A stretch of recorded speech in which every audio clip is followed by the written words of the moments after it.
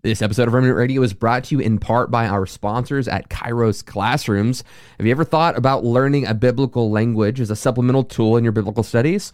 Well, Kairos Classrooms offers real classroom environments with classmates and a live instructor who can help teach you biblical languages, both Greek and Hebrew. You need to check out Kairos Classrooms today. The price for a single semester is crazy affordable for anyone, so check out the links in the description and use promo code REMNANT to get 10% off Kairos Classrooms. Check out Kairos Classrooms today. Discount code REMNANT, REMNANT, to get 10% off your semester. Hey everybody, welcome to the wonderful world of Remnant Radio. My name is Joshua Lewis, and today we're talking about the Song of Solomon and sex. We're doing it with Dr. Trevor Longman, who's on the other line with us. But before we dive into that, let's watch this beautiful intro clip. You are watching The Remnant Radio, a crowd-funded show where we interview pastors, teachers, historians, and theologians from different churches and denominations. My name is Joshua Lewis, and this is my co-host, Michael Roundtree. Together, we want to help you break outside of your theological echo chambers. If you're interested in learning about history, theology, or the gifts of the Spirit, this is the show for you.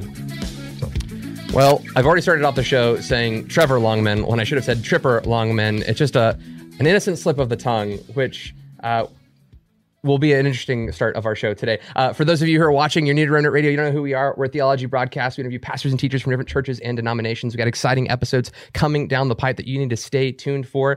We've got stuff on theosis. We've got a Chris Roseborough interview, or Chris Roseborough response. We've got interviews coming down the pipe with the 10-minute Bible Hour guy. Lots of great stuff coming down the pipe. But before we dive into some of that, I'm going to introduce you to Michael and ask him to tell us a little bit about the Houston trip just from last week. A lot of exciting stuff that happened. Okay, yeah, Houston trip. You're like, Josh, this is out of the blue. We didn't practice this beforehand. It's all good. So so Josh and I went to Houston last week, along with we went with Michael Miller from Reclamation Church, and he's on our Wednesday podcast to be continued. So we went down there, and Michael and I did some prophetic ministry. So those of you who are, many of our viewers are continuationists. Josh and I are continuationists, and so we practice the gifts of the Holy Spirit. And so we partnered with Jack Deere there, and he trained on the prophetic. We did some Q&A and demonstrated ministry for a church called Woods Edge Church, just in the Woodlands outside of Houston, Texas. And I think it was a powerful time. Yeah, it was a lot of fun. And for those of you who still think Michael and Michael are heretics after all the content that we've watched, at least they're not false prophets, because we recorded all that stuff and uploaded it on Patreon for those of you who are interested. And really cool stuff on Patreon. We are doing a book club on the Kingdom of the Cults with Dr. Walter Martin. We're not doing it with him. We're actually reading his book, Kingdom of the Cults. Pretty sure he's dead, so we can't do it with him. Jeez. That went dark fast, yeah, dark man. real quick. So, yes, he is probably with us in a sort of great cloud of witnesses sense, but not in the literal sense. We're just reading his book and talking about it on book club. We had 25, 30-ish people come on last time. It's really cool. Get to know people. It's a good size for a book club. Yeah. But Dr. Longman, tell us a little about yourself and your ministry before we dive into our subject matter. Yeah, sure. So I'm Trevor Longman. I'm a Old Testament scholar. I have been studying the Old Testament for more than 40 years. I got a PhD. I got my Master's of Divinity from Westminster Theological Seminary, and then went to Yale University, got a PhD.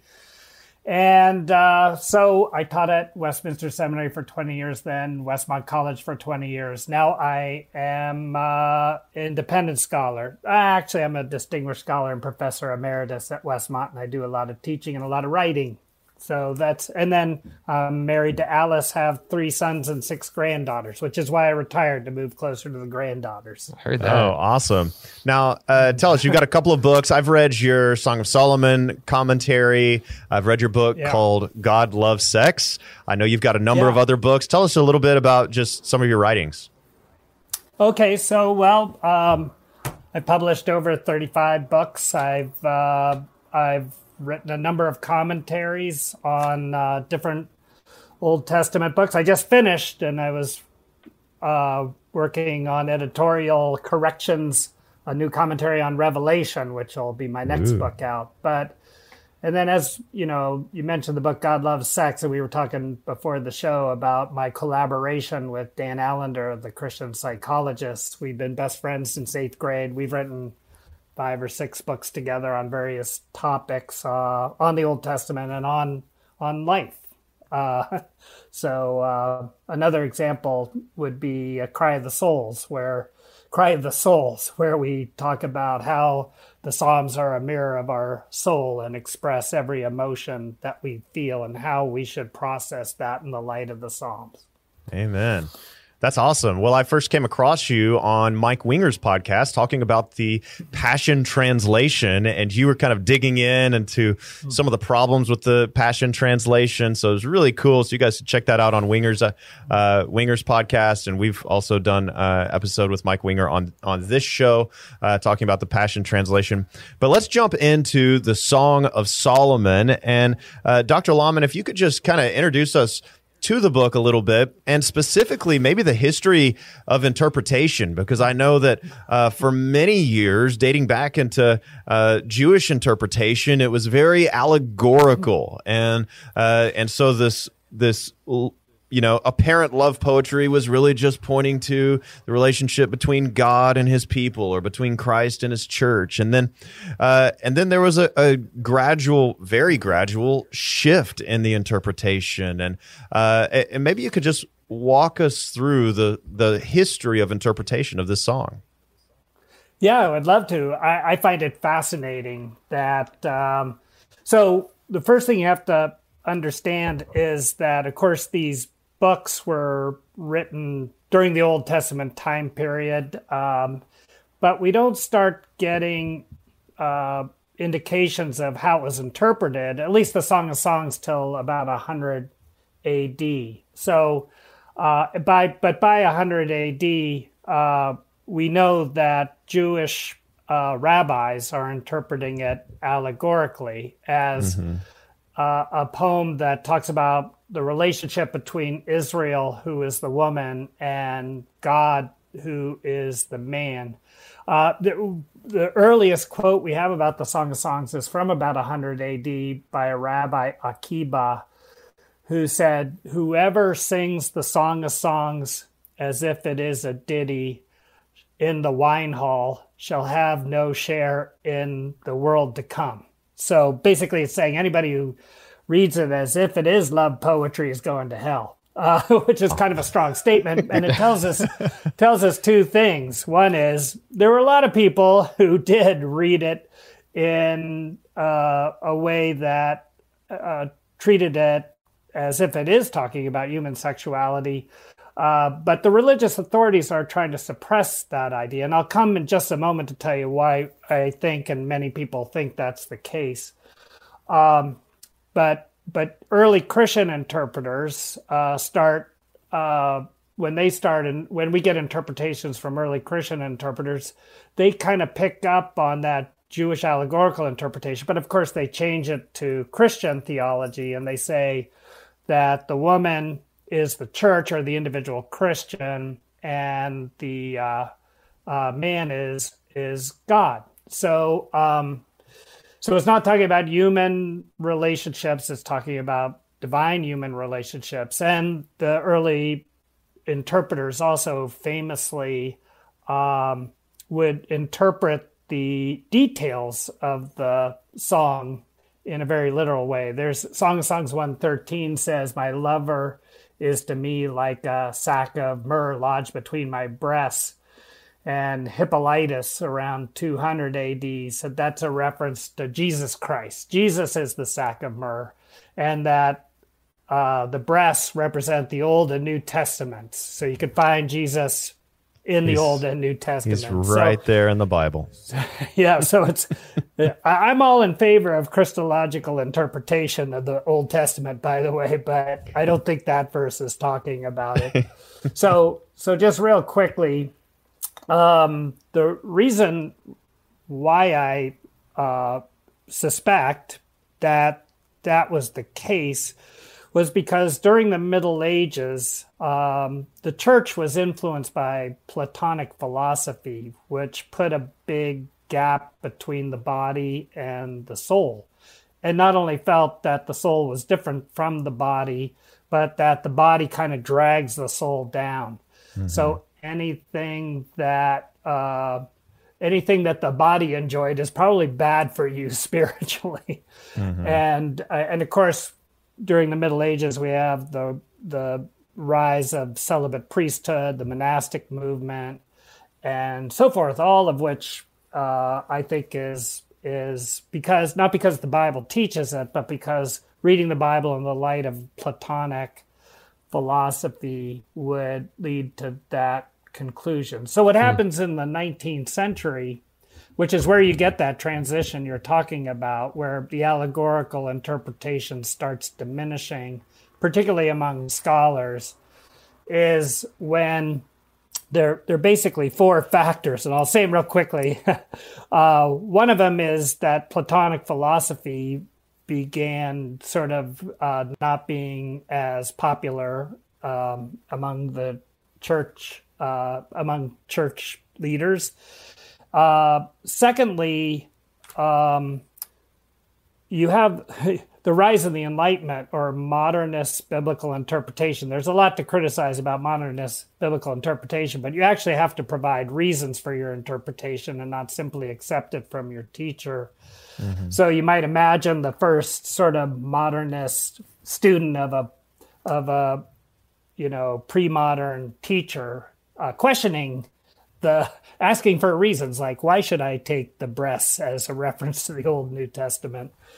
And then thirdly, there's a discovery of ancient Near Eastern literature that starts happening around 1800. And there's love poetry from Egypt and Mesopotamia that's similar in theme and metaphors and so forth to the Song of Songs, which is, and they're clearly not religious literature in the primary meaning of it. And then fourthly, Europeans are coming into contact with the Middle East for the first time in a long time. And they're listening to, say, Arab wedding songs, and they sound very similar to the Song of Songs. And they're kind of preludes to lovemaking. So all those things kind of led to this transition. Now, maybe at another point in the show, we could talk about the fact that the Song of Songs still has implications for our relationship with God. The most important transition, though, has to do with the fact that I don't think we can any longer ignore that the Song of Songs is also speaking to God's good gift of sexuality to his human creatures. That's great.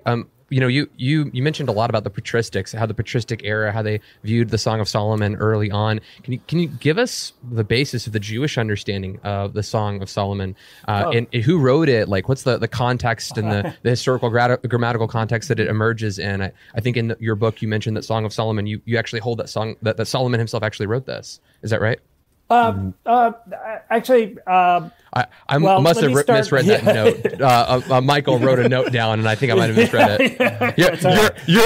And Michael's. Here we go. No, not a thing. That's all right. So first of all, when Jewish interpreters around the time, at the time of Rabbi Akiba and after, are themselves being influenced by Platonic philosophy, and in many ways they don't have like a direct conduit back to the original meaning. Now,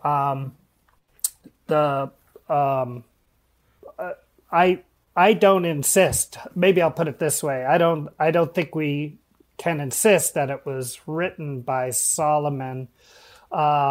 It begins Song of Songs, Le Shlomo in the Hebrew, which can be understood in a number of different ways. It could be understood as written by Solomon. It could be understood as in the Solomonic tradition. It could be understood as concerning Solomon. I think, though, that there are reasons to think it wasn't written by Solomon. Solomon's talked about, in the third person in the book in 2 or 3 places, and he's kind of a negative presence for the most part in the book. But I don't like getting hung up on that question as much as just saying, whenever we read an Old Testament book, our first reading should be in the context of the time and culture that it was written, because the Old Testament human authors are writing for their contemporaries. My friend John Walton put it this way. He said, the Bible was not written to us. It was written for us, and that's the important point, and why we recognize it as authoritative and canonical. But every book of the Old Testament was written to a specific contemporary audience. And I like to give people a New Testament example by saying they don't call the book of Romans for nothing. That was a book that was written to the church at Rome. It wasn't written for us. And you're not denying and you're not denying inerrancy and saying that like the book of 2 Samuel wasn't written by Samuel. He was dead. Right. Like, right. For example, you're just making the case that, that oftentimes even in ancient Near Eastern cultures that the book would carry the title of a person or a title like the book of Romans because it gives you some context. Right. That's exactly right, Joshua. Yeah. So, and I'm not denying inerrancy. I think the Bible is true in everything it intends to teach. But I also recognize that there are a lot of biblical books, including Samuel, that are really anonymous books. There was a early tradition that it was authored by Samuel, but there's no claim in the book of Samuel that was written by Samuel. And indeed, if you look closely at it, it ends up being a single literary piece with Kings, and it seems like that book grew over time, and the final author was writing during the exile. That doesn't mean that Samuel may have had some contribution to the book, for sure, but we're not basing our belief in its authority on the fact that it was authored by Samuel. We believe that ultimately the Holy Spirit is speaking to us through this book, and that's where the authority is. Okay, so we've established that probably not allegorical, more of just taking a grammatical, historical approach and understanding these images as this is really a book about love and romance and sex. And so what would you say, given that framework, are the primary themes, the central message or messages that the Song of Solomon is trying to communicate? Yeah, that's a great question. And maybe just one more real quick comment about the previous issue of allegory. And that is, there are, of course, allegories. There are even allegories contained within some biblical books. I think it's Galatians where Paul uses the Hagar-Sarah story in a kind of allegorical way. But allegories are not subtle literature. They're really, really obvious to identify. And a lot of our listeners probably know the Pilgrim's Progress, which is the most famous allegory ever written. And that's a real allegory. You have a guy named Christian traveling to the celestial city and running into things like the Slough of Despond. There's nothing subtle about an allegory. Mm-hmm. And there's no such signal within the Book of Songs that would tell us that it's allegorical. Right. But in terms, so I think what the Song of Songs is love poetry, and I think it's a collection of love poems.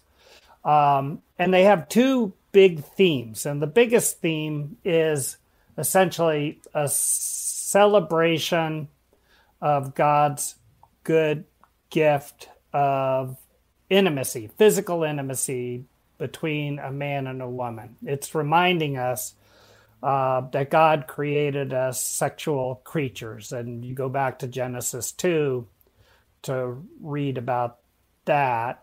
And then you also read Genesis 3 and you see that because of sin, there's all kinds of disruption that is caused in all facets of our life, but also, of course, sexuality.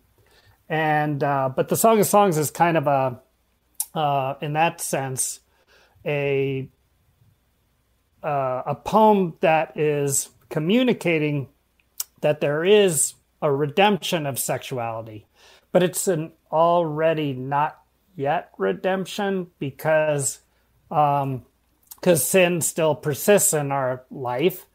And that's why there are some poems in the song, and there's some poems in the Song of Songs that have a more sort of negative, in the sense of talking about problems that persist. The foxes in the field in Song of Songs 2. The man and the woman having difficulty connecting with each other in Song of Songs 5. So there's a kind of sub-theme of a recognition of the difficulty of godly sexual union. So and then that's why I think, and we may want to talk about this more later, but that's why you get these 3 times the woman turns to the women of Jerusalem, who are kind of like her disciples, and says, do not arouse or awaken love until it so desires, which I think is saying, don't jump into this wonderful relationship until the time is right. So you've already touched on just a little bit of, like, I guess that would be one of the sexual ethics that we can pull from the Song of Solomon. Should the Song of Solomon be used to pull sexual ethics out of? Like, what do we learn about sex in this book? Yeah, and probably more than I'll say right off. So if you want to prod me on some things, and again, I think ultimately, as we talk about sexual ethics from the Song of Songs, which I do think we can do, in terms of God's vision for our sexual lives, we also always need to interpret any one book in the light of the broader canon. So Song of Songs isn't going to present a sort of fuller sexual ethic, but I think it is reminding us that, again, that God made us sexual creatures, that sexuality is not inherently bad or evil. It's also, I believe, talking about the mutuality of desire and intimacy. It's kind of interesting in the Song of Songs how the woman plays such a leading role in initiating and a relationship, for instance. So there's a kind of mutuality and an equality, I would argue, in the Song of Songs that reflects the Garden of Eden. And then there's also an exclusivity, marriage, and there's not a lot of explicit marriage language in the songs. Though in Song of Songs 4 it talks about, my sister, my bride. There is a mention of marriage or marriage language, but interpreting the song within the context of the whole canon, you can't turn it into a kind of pamphlet on free love, which one French scholar, André Lecoq, tries to do. You've got to interpret it within the context of the whole canon. So marriage is a unique human relationship in that you can have one and only one spouse, as opposed to friendships, children, parents, business associates. All other relationships are not that kind of mutually exclusive category, and which, by the way, is why marriage is such a fruitful metaphor for the divine human relationship as well. And it also, Song of Songs also is talking about passion, the kind of passion that we should engender or strive for within our marriage relationships. So yeah, I think there's that and even more that we can derive from the Song of Songs. Now, the Song of Songs is a poem, and it's and as a poem, it teaches in a different way than, say, the Ten Commandments or the laws that flow from it. So we always have to keep that in mind too. Unless, of course, the Ten Commandments are the breast, in which case, yeah, right. Symbolically, it's exactly the same. Yeah. Right. Yeah, exactly. So you touched a moment ago, you touched on one of the principles that married people should strive for based on the song is nurturing the passion, the sort of emotional intimacy that complements sexual intimacy. What are some of the major principles within the book, within the Song of Songs? What are some of the principles that married people should apply to their marriage? Like 1, 2, 3, like if you do these things, like, you talked about how it teaches us in a different way than maybe the Ten Commandments or, other books of the Bible. And I find it fascinating. There's one verse, I guess it's chapter 8, verse 6, that debatably, I know you say it doesn't mention the Lord's name. The English Standard Version says it does mention the Lord's name. But either way, there's a debated one verse. It either doesn't mention God's name except once or maybe not at all. And in the opportunity that it does offer to like really mention the Lord's name, wherever she's saying, vow to me by the does and the gazelles of the field that you will not stir up nor awaken love until it arises. It would have been so natural for her to like bind people by oath in the Lord's name, but his name isn't mentioned. And so I wonder if you could speak into these principles that emerge, albeit in a different way, albeit not like, hey, married people, do this, here's my exhortation. Yeah. But what do you see as a scholar as these principles that just emerge in a healthy marriage and a healthy sex life? Yeah, that's a great question, and these won't sound like principles so much, but I think one of the things that the Song of Songs does is that it invites and encourages us, and as Christians, but let's focus in on a married couple, invites and encourages us to talk about sexual things honestly and openly, to encourage each other toward sexual play and exploration within the limits of common consent. And the reason why I say that is because, society has made the sexuality an idol, and that's another thing I think the Song of Songs and the Bible speaks against. The church has and continues to make it kind of a taboo, and then of course one of the negative things about, say, something like the purity culture, and you don't have to be part of that to know that, often Christian parents raise their children, particularly their daughters, to be perhaps a little bit frightened about sexuality, is that people go into marriages then and you don't automatically move from I need to be pure and chaste to complete openness with one's spouse. So so again, don't hear me saying that parents shouldn't encourage their children toward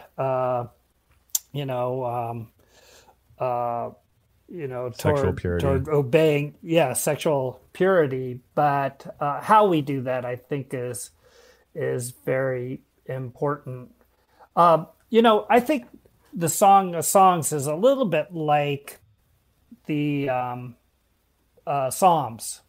So in the Psalms, you have poems on all kinds of, expressing all kinds of emotions. I earlier talked about it as a mirror of the soul. That's Calvin's phrase that Calvin said, there's not an emotion felt by a human being that isn't expressed in the Psalms. And so one of the purposes of the Psalms is to help us express what's going on inside of us. If it's love, joy, or if it's anger, hate, it's directing our emotions toward God. Mm-hmm. So the Song of Songs, I think, which has an unnamed man and an unnamed woman speaking, invites a married couple to perhaps use that to encourage them toward honest sexual talk about desires and limits and whatever. But I do think the Song of Songs is there to encourage godly couples to enjoy God's good gift of sexuality. You made the statement earlier on in the show that there are some. Well, before Michael asked this question, you talked about one of the purposes of the Song of Solomon was to say that sex isn't bad and that it is good, that it's actually a blessing. Was that just a statement to be true as, hey, God created the heavens and the earth, and I'm just repeating something that is true? Or was there a perspective in the days that this was written in its ancient Near Eastern culture that demonized or aggressively combated the idea that sex was good? I could certainly see that in the kind of proto-Gnostic, Platonic world of the first century that there would be that view. I mean, we see Augustine. There are myths of Augustine, and his sexual ethic is that of abstinence. So can you speak to us again on the authorial intent of those who put this together and what their view of sexuality would have been around that time period? Joshua, that's a great question that we can't answer quite as confidently as you can for New Testament. Sure. Partly because, to be honest, we don't have hardly anything from Israelite culture itself except what we have in the Bible until, the intertestamental time period. So we have to do some speculation on that subject. I think that it must, though. Well, first of all, I would start by saying we talked about sex, and sex disrupts relationships. It disrupts sexual relationships. That's why the law is there. You must not commit adultery. And so Israelite men and women are feeling the scar of sin in their relationships, and so the kind of natural reaction to that is sex must be bad. Sure. So I think what the Song of Songs is doing is saying, remember that sex is not itself inherently evil. And therefore, strive to faithfully and obediently enjoy God's good gift to you. Yeah. But you're right; it kind of fits in with the whole theology of creation, right? So it actually fits in with how the Song of Songs was interpreted. So take a early church theologian like Jerome, who lived around 400 AD, who was influenced by this kind of Platonic philosophy. And so he very much asserted an allegorical interpretation and suppressed a literal interpretation. Yeah, I forgot where I was going with that. I mean, it makes sense. If I remember right, Jerome, I mean, I think you mentioned this in one of your books. Didn't he, like, in an effort to stay pure, jump into a thorny bush or something crazy that? Yeah, right. Well, I like to tell that story to Hebrew students because Jerome says that, whenever he felt sexual arousal, he would jump into a thorn bush and roll around. But after a while, that didn't work so much. He said after a while, it didn't work. Then he became a masochist after a while, huh? It didn't, how did that stop working? At what point were you you jump into a thorny bush and you're like, I'm still ready to go? In his late 20s, Michael, when you're like, when did that stop working? His late 20s, that's when it stopped working. Exactly. But I have to complete the thought because he then devised another strategy, which was to take up the study of Hebrew. And he said, "Yeah, that'll do it." That helped him. No doubt, really did the trick. No doubt that did it. But what you're talking about is interpretation in light of culture, right? Which makes perfect sense. I mean, we see that during the abolition, right? We see like the entire Western world have a new view of wine when the historic position of wine has been pretty consistent, but the context of an immediate event can change the interpretive lens in which people are looking at scripture. And we all come from this cultural lens by which we see things. And oftentimes we're not even aware that lens exists. So you're really talking about the interpretation of that through a cultural lens, opposed to knowing actually what it was written for. Well, which by the way, we're not doomed to do that. Right. Or at least so we can, I always advocate reading in community. So you read with other people who may have different lenses from other cultures or from,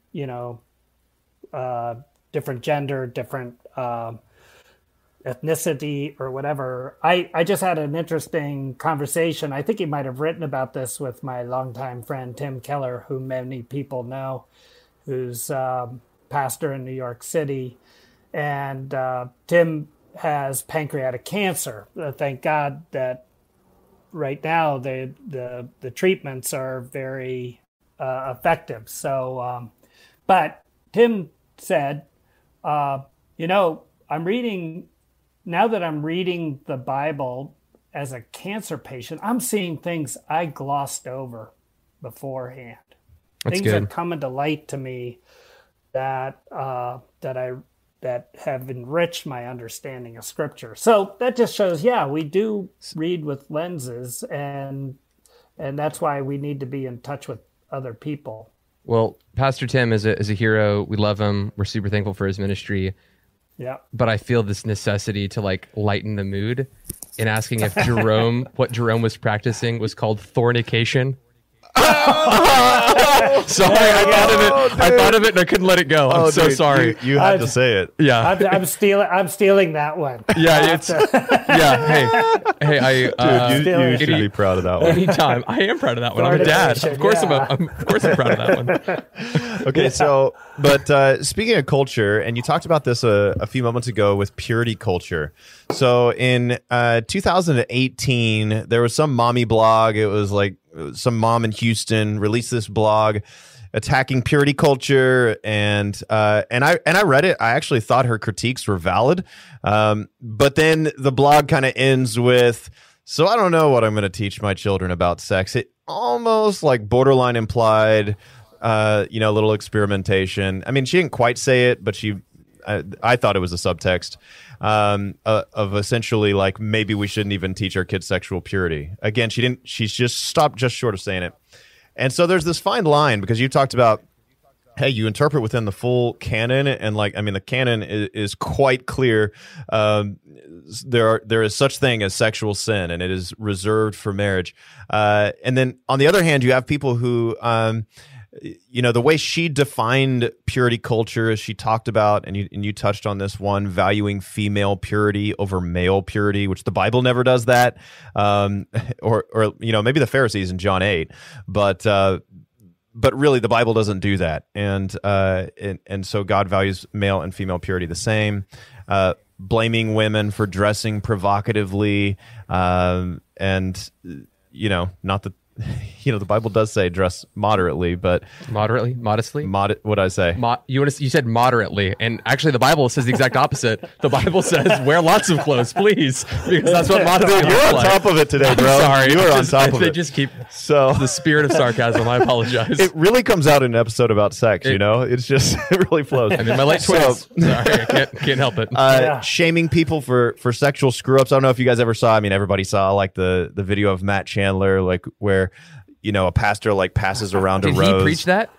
No. Well, he was criticizing it. Oh, okay. He was criticizing it, but it was basically coming out of this so-called purity culture where the idea was, a pastor, he's talking about sex, he passes a rose around at the very beginning. That's right. And like it's going through like every hand. Everybody's touching the rose. By the time he gets back, he picks it up on the stage and shows everybody. He's like, look at this rose. Isn't this terrible? And like every petal's like falling off and mangled. And he's like, this is what, a woman is like who's, allowed herself to be touched by all these, men, etc. And so Chandler's in this and he's watching it and he stands up. He just says, I just wanted to stand up and scream.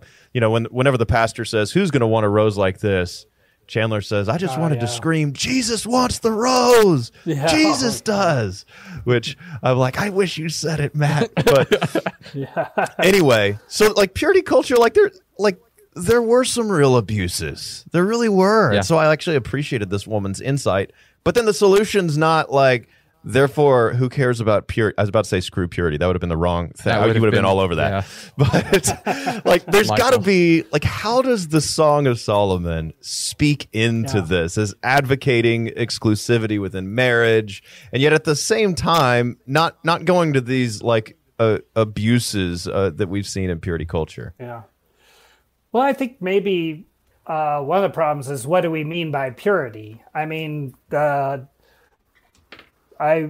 if purity means not having sexual intercourse outside of marriage, I think that is what we should strive for. While also with Matt Chandler saying that doesn't turn somebody into an undesirable rose that no one wants. I mean, that is cruel.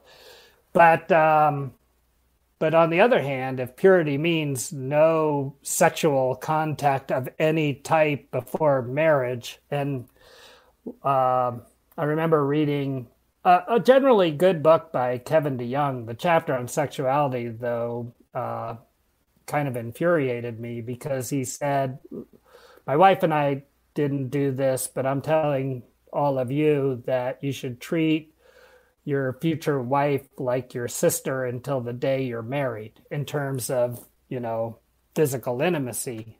And I just don't think that honors God's good gift of sexuality, nor really understands us as human beings. The way I would put it is, and this is, doesn't boil down to rules, but that the more commitment there is over time, the more physical intimacy there can be, especially, depending also on a whole bunch of factors like age and maturity and so forth.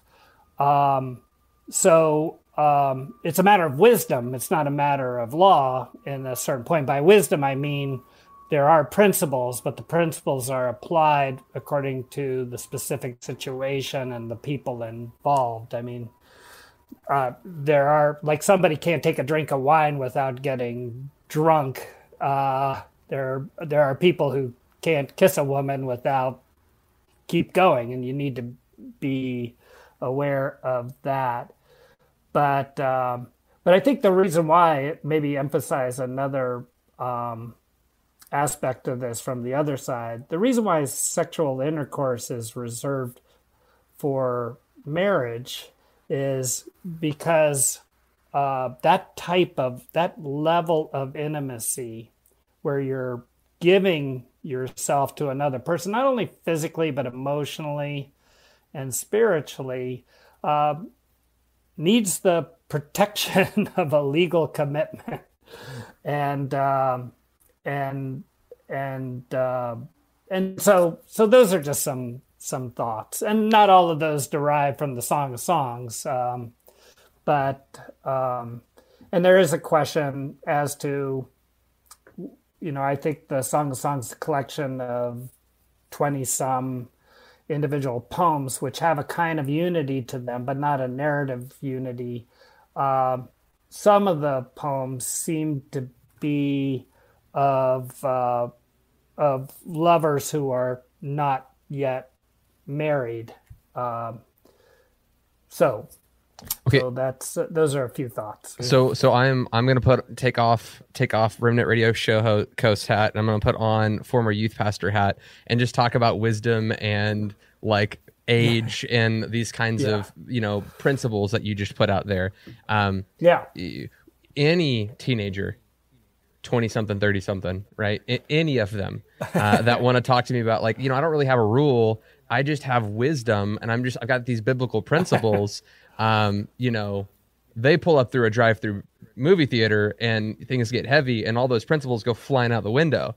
Just calling balls and strikes here. When we talk about this, how would you advise, or speak to someone who has that kind of reaction to, well, I work with young people, and young people don't typically just live off of wisdom principles. I mean, they can't, they're 30 and still living in their mom's basement. There's no wisdom there, right? Like, let's figure out the kind of connective tissue here. So we shouldn't be determining what these principles, Michael's cracking up over here. Yeah. You would have hopped all over that one. I'm just saying, like, with that piece being said, we should probably have some kind of objective standard before we start dating someone, before we start, again, taking someone on a date, those kinds of things. You're talking about wisdom principles.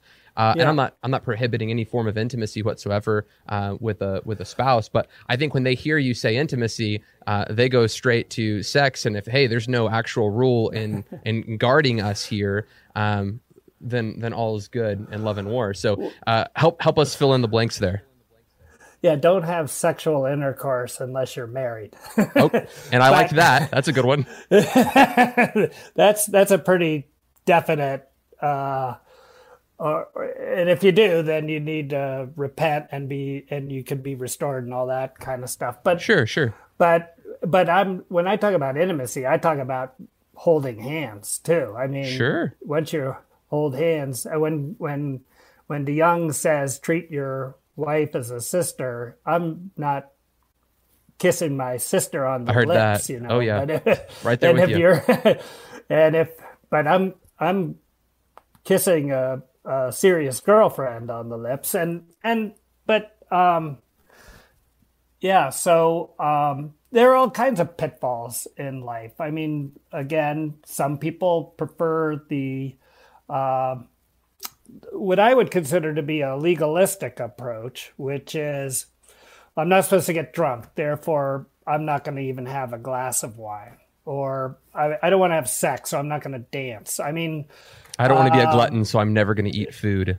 Yeah, exactly. Reasonable. So the point is, there are going to be struggles there. You're going to have to, you're going to have to be both mindful, but also talking to your partner about these things, the more and more intimate you get. But see, I like that though, because what it says is that there is such a thing as sexual immorality, right? Like there is sexual practices that are prohibited, but then within the confines of that, we're also saying be led by the Spirit. We're not saying here are a bunch of arbitrary rules that we've made up, follow these rules and you'll be righteous. Well, yeah, and I want to speak into that too, because when I was in my early 20s and before I got married and really fighting strongly for sexual purity. I mean, I still fight strongly for sexual purity. Not like you used to, though. Let's be honest. Yeah, okay. So let's be honest. So anyway, but I just remember there were so many rules that were put on it by people. Yeah. And then one day I was just reading the scripture and I came across Colossians 2:20 where it says, all these rules you have, do not taste, do not touch. They have the appearance of wisdom, but they have no value in restraining sensual indulgence. And I kind of did a double take and I was like, wait a minute, no value in restraining sensual indulgence? And so, And so I just started to think, like, what really is the rule? And I went to Proverbs 7, and I saw there was a man. He says, I saw among the simple or the naive. It's like he's not wise, he's not foolish, he's just has no plan. And he says, I saw a man that went near her house, an adulteress. And so there's the first mistake. And then it was at twilight, at dark. So he's in the wrong place at the wrong time. And then the woman comes out and says, hey, sleep with me. And so I found that anytime I fell into sexual temptation, it was because I was in the wrong place in the wrong time.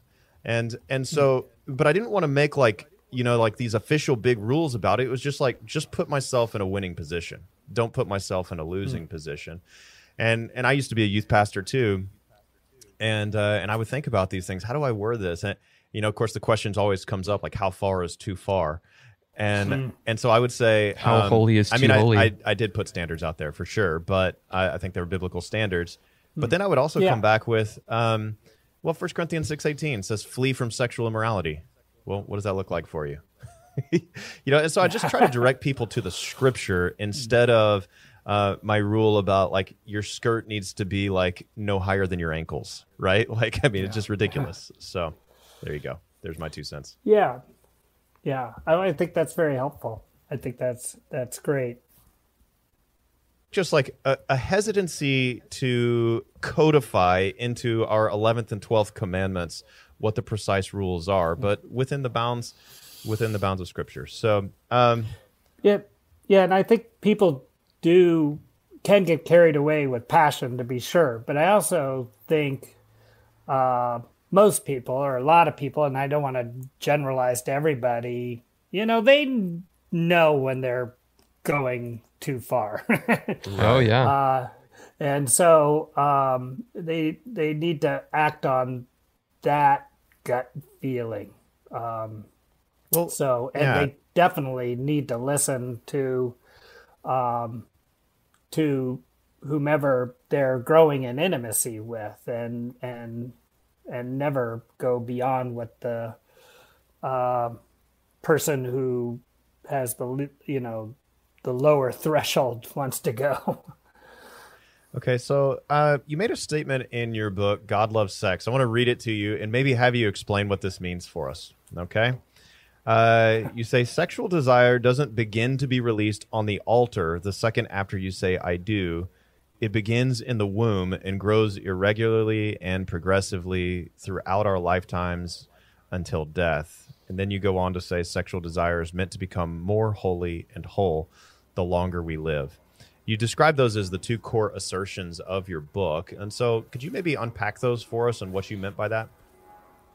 Well, I think the first is an acknowledgement of what we've been saying, which is that we are sexual creatures from the very start. And that was one of the problems with the purity culture, is that it seemed to think you could just turn that off until you got married and then turn it on automatically.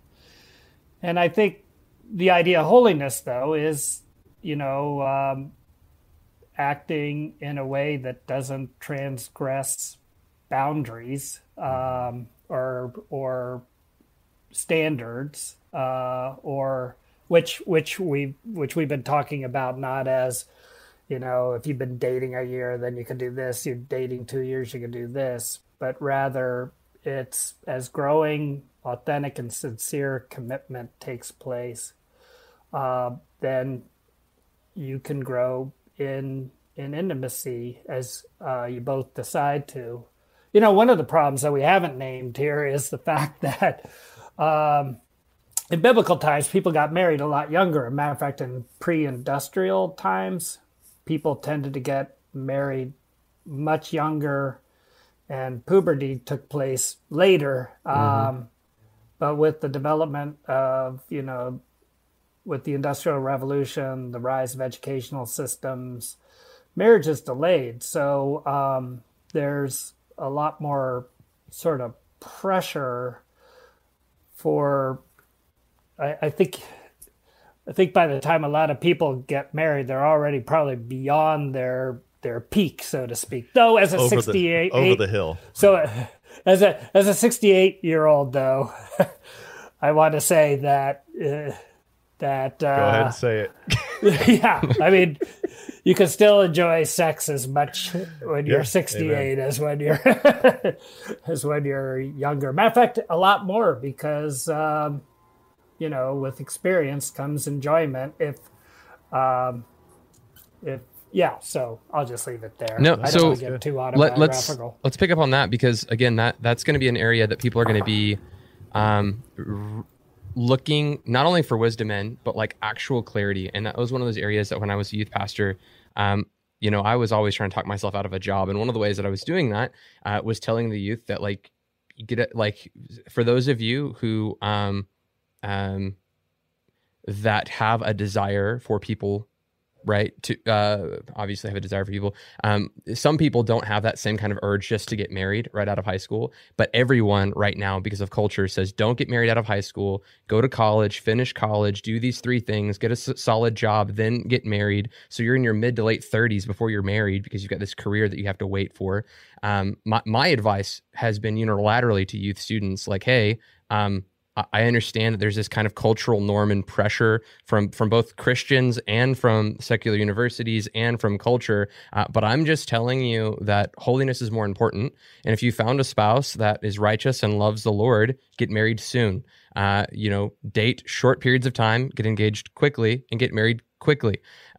Those are kinds of the advices that I toss out at students, and those are advice pieces that a lot of people think is to your point, culture right now thinks that's wild and free kind of advice. Like that's bad advice, youth pastor. Don't tell my kid that. But you think, like you said, pre-industrial, you're 18, you've got your own farm and 3 kids, and right now the bar for adulthood is so stinking low that we have this, onset. You're almost up to the hill. I mean, you're on the hill and you've just started your family. I think as Christians, we've got to have a kind of countercultural worldview and saying, hey, I mean, I get to speak into this on some level because I got married when I was 21. I got married as a virgin, right? Because it worked. It worked for me. Go find a godly woman, marry her, and don't live in sin. It works. I like it. Right, but even in saying that, you wouldn't be like, the only reason to get married is that you have a sex drive. Right? No, I would say that you're actually given this drive by God, according to Paul. Like if you have the desire, right, to get married, then get married. That's what he says. He doesn't say if you have the desire to get married, then just don't and wait till you get your life established. Well, right, like hey, you don't have to wait until you have your PhD completed and you've purchased your mansion and you have your retirement fund set up, and then you're like, you have like 6 months left of like potential baby having age, and then or maybe 9 months, so you can have right away, and then you have your one baby, and then that's it. Like that's really not like the Psalms do pronounce a blessing upon the wife of your youth, as do the Proverbs. So anyway, I just want to toss Dr. it over. Longman, this is your interview. Yeah, so that's why I want to toss it. Think of all of our musings. I wanted to toss it over to you. What do you think of that kind of countercultural, alternative ethic? Well, I think I wouldn't want to make it kind of a rule and I'd want to be careful not to encourage people to get too quickly into marriage before really getting to know the person. But otherwise, I mean, I got married when I would just turn 20. I mean, arranged marriage is all the way. 40. I mean, yeah, I'm just kidding. As dads, we believe in arranged marriage. As dads, arranged marriage as for dads, our kids. for my kids, for sure. Yeah, right. Yeah, bet your daughter does. Well, that'll incentivize her being a good child too, won't it? Yeah, it's a win-win-win. No, keep going. I'm sorry. Yeah. Things are getting out of hand. Get to know the Don't go Josh's route and just go like lottery marriage. Yeah, like actually get to know the person for 17 minutes. Yeah, don't Russian roulette your marriage like I did. Yeah. Sorry, it's okay. Go for it. But Josh and I got married young, and it worked out fabulous for us. And but I agree with that principle too. I mean, I think it's wonderful to look back and that Alice and I were married while we were in college. Then I went to seminary. Then I did my doctorate. And, and so you have struggles, financial and others, but we went through it together as a couple. It was wonderful. So, but again, I'm not saying that's necessarily for everyone. There's nothing sinful about getting married later. Right. Well, and some people would have loved to have been married a long time ago, and it just yeah, and that's the other That's thing. right. Yeah. That's the other thing. and so, Yeah, and so they're and we do need to we do need to get back to really honoring singleness too, right? The default is always marriage, and for that reason, single people find themselves kind of marginalized often. It worked well for church. Paul and Jesus. Yeah, it worked well for Paul and Jesus for sure. Yeah, that's right. All right. Well, we're getting to that point of the show where we got to wrap things up. I want to toss it over to everyone for closing thoughts. I probably just want to say it like on the tail end of that. For those of you who are older that are single, you're not in your teens and 20s, and I'm sitting here saying, "Hey, get married young." I hope you hear that I'm not suggesting that you're in the wrong for not getting married young. All I mean to say is that there are young people who are. They have a heart of passion, and Paul tells them there's something to do with that, and it's called marriage. So I'm only suggesting that you pursue that relationship when that said fire is kindled. And you're coming against a culture that says wait till you're 39. Yeah, I want to come against a countercultural system and say, hey, holiness is more important than stability. Stability. Yeah. Yeah. Okay. So as far as closing thoughts, one thing I might add to our conversation, I wish we got to touch on this more, Dr. Longman, was first of all, and I know this from having read your books, plus you said this, is that even though this is a book about love, sex, romance, all that kind of thing, you're not saying that it's not about Christ also. We're just simply saying it's about Christ in a more typological fashion than an allegorical fashion. The whole Old Testament speaks of Christ, and the Song of Solomon is no different than that. We just don't want to strip it, no pun intended, of its. Sorry, I just had to beat you to it because you were about to say it. I wasn't. Yes, I wasn't. Were. No. Okay. Fornication was gold. But truly, we don't want to strip it of its original meaning, which is to speak into love and sex. But I think my biggest thing is that. Title of your book, God does love sex. He celebrates it. He created it. This is actually a beautiful thing. We shouldn't feel shame over this. And I think that so much of pushing Christians toward purity is a shame-based approach instead of a grace-based approach. And shame says sex is dirty and nasty until it's wonderful and beautiful in marriage. And really, a more biblical and holy way of looking at it is sex is holy and beautiful. Yes, holy and beautiful within marriage, and yes, it's sinful outside of marriage. But it's not this thing to be shaming people over. And so Solomon is actually a case in point of somebody who had a very broken sexuality. But God redeems broken sexuality, and so. Anyway, I think I said a lot of different things there, but those are some thoughts. Yeah, Dr. Longman, what's that golden thought? That golden nugget that you want people to walk away thinking about? Well, I'll just pick up on what Michael said and encourage people to read Ephesians 5 and sort of not for the submit, respect kind of controversy, but for how Paul is using the analogy of Christ and the church in relationship to a marriage, and reflect on how reading the Song of Songs with its statement on intimacy and passion and exclusivity and mutuality might inform our understanding of our relationship with Christ. Amen. That's good. Amen. Excellent. Well, guys, thank you so much for watching this episode of Remnant Radio. If you would, if you've been encouraged by the content we've made, we just ask that you maybe support the ministry. There's a couple ways that you can do that in the description of the video. You can give there on Patreon, or you can give on PayPal as a one-time gift. There on Patreon, we have things like the book club that at patreon.com/The Remnant Radio every Saturday at 1 o'clock Central Standard Time. We are discussing this book. And this week, this Saturday, we're going to be discussing discussing the chapter on Jehovah's Witnesses. We're gonna read about half of that chapter because it is massive.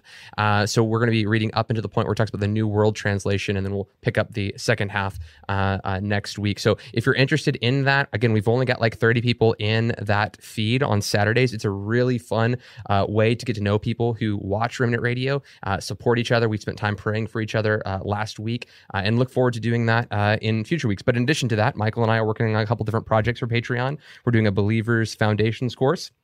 A bunch of the prophecy videos that we filmed in Houston have been uploaded there to Patreon, so you can hear Michael and Michael prophesy all week.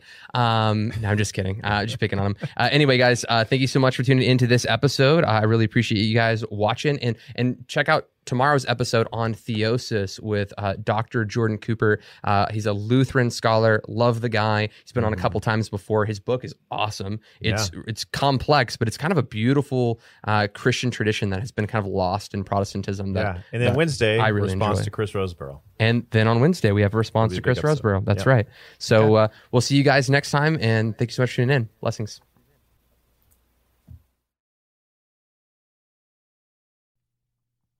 Want to thank Kairos Classrooms for sponsoring this episode of Remnant Radio. And if you're out there, you've ever wondered, hey, I wonder if learning a biblical language would be a supplemental tool for me to help me in my biblical studies. Well, you need to check out Kairos Classrooms. They offer Greek and Hebrew classes that can help teach you and train you. It's a live classroom environment with actual students and actual live teachers, and they help teach you the biblical languages of Greek and Hebrew. And you need to check out Kairos Classrooms today. There's a link in the description, and you can use the promo code REMNANT to get 10% off. These classes are already crazy affordable, but with the promo code REMNANT, REMNANT, you'll get 10% off of Kairos Classrooms. So check that out today. And thank you so much for Kairos for sponsoring this episode of Remnant Radio.